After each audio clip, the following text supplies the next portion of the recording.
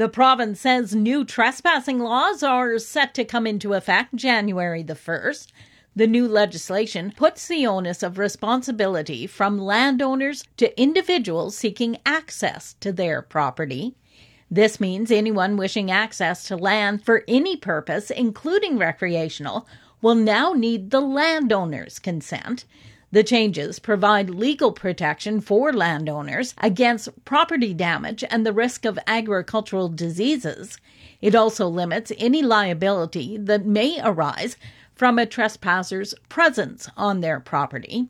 Anyone who believes someone may be trespassing on their property is urged to contact their local RCMP. A former Swift Current resident who worked as a federal ag research scientist will be standing trial on fraud and breach of trust charges. Yantai Gan was arrested in November of 2019 after a 21-month RCMP investigation. He was charged with breach of trust by a public officer, fraud over $5,000, and possession of proceeds of crime over $5,000.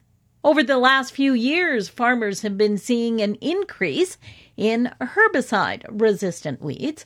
One of the presenters during Saskatchewan's recent agronomy research update talked about using the Weed Seed Terminator at harvest. Josh Lade farms in the Osler area and has been using the equipment on his farm for the last 4 years. The reality of a weed that is present at harvest time is it is the fittest weed of the year. It's gotten through the soil residual herbicides. It's gotten through the herbicides we may have applied during the season. It's gotten through everything that we've done through that year, and now it's present at harvest time. And if we just go through with our harvester, clip them off, and if we can't get them in the grain tank, they're just exiting the back of the combine and becoming next year's problem.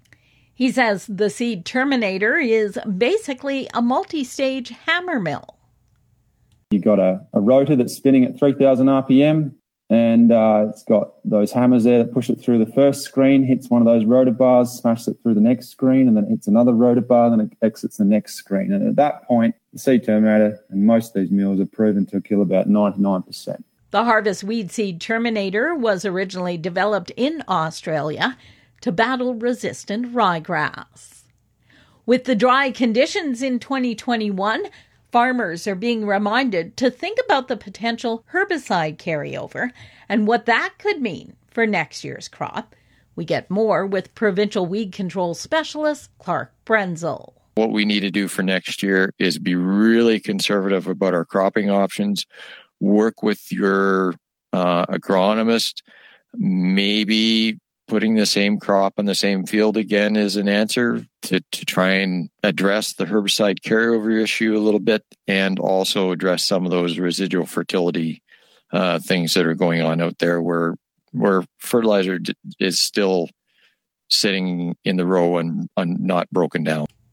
And Loblaws is expanding its commitment to beef sustainability in Canada with a purchase of 3 million additional pounds of beef sourced from CRSB certified sustainable farms and ranches by 2023. That will basically triple its initial purchase of 1 million pounds in 2020.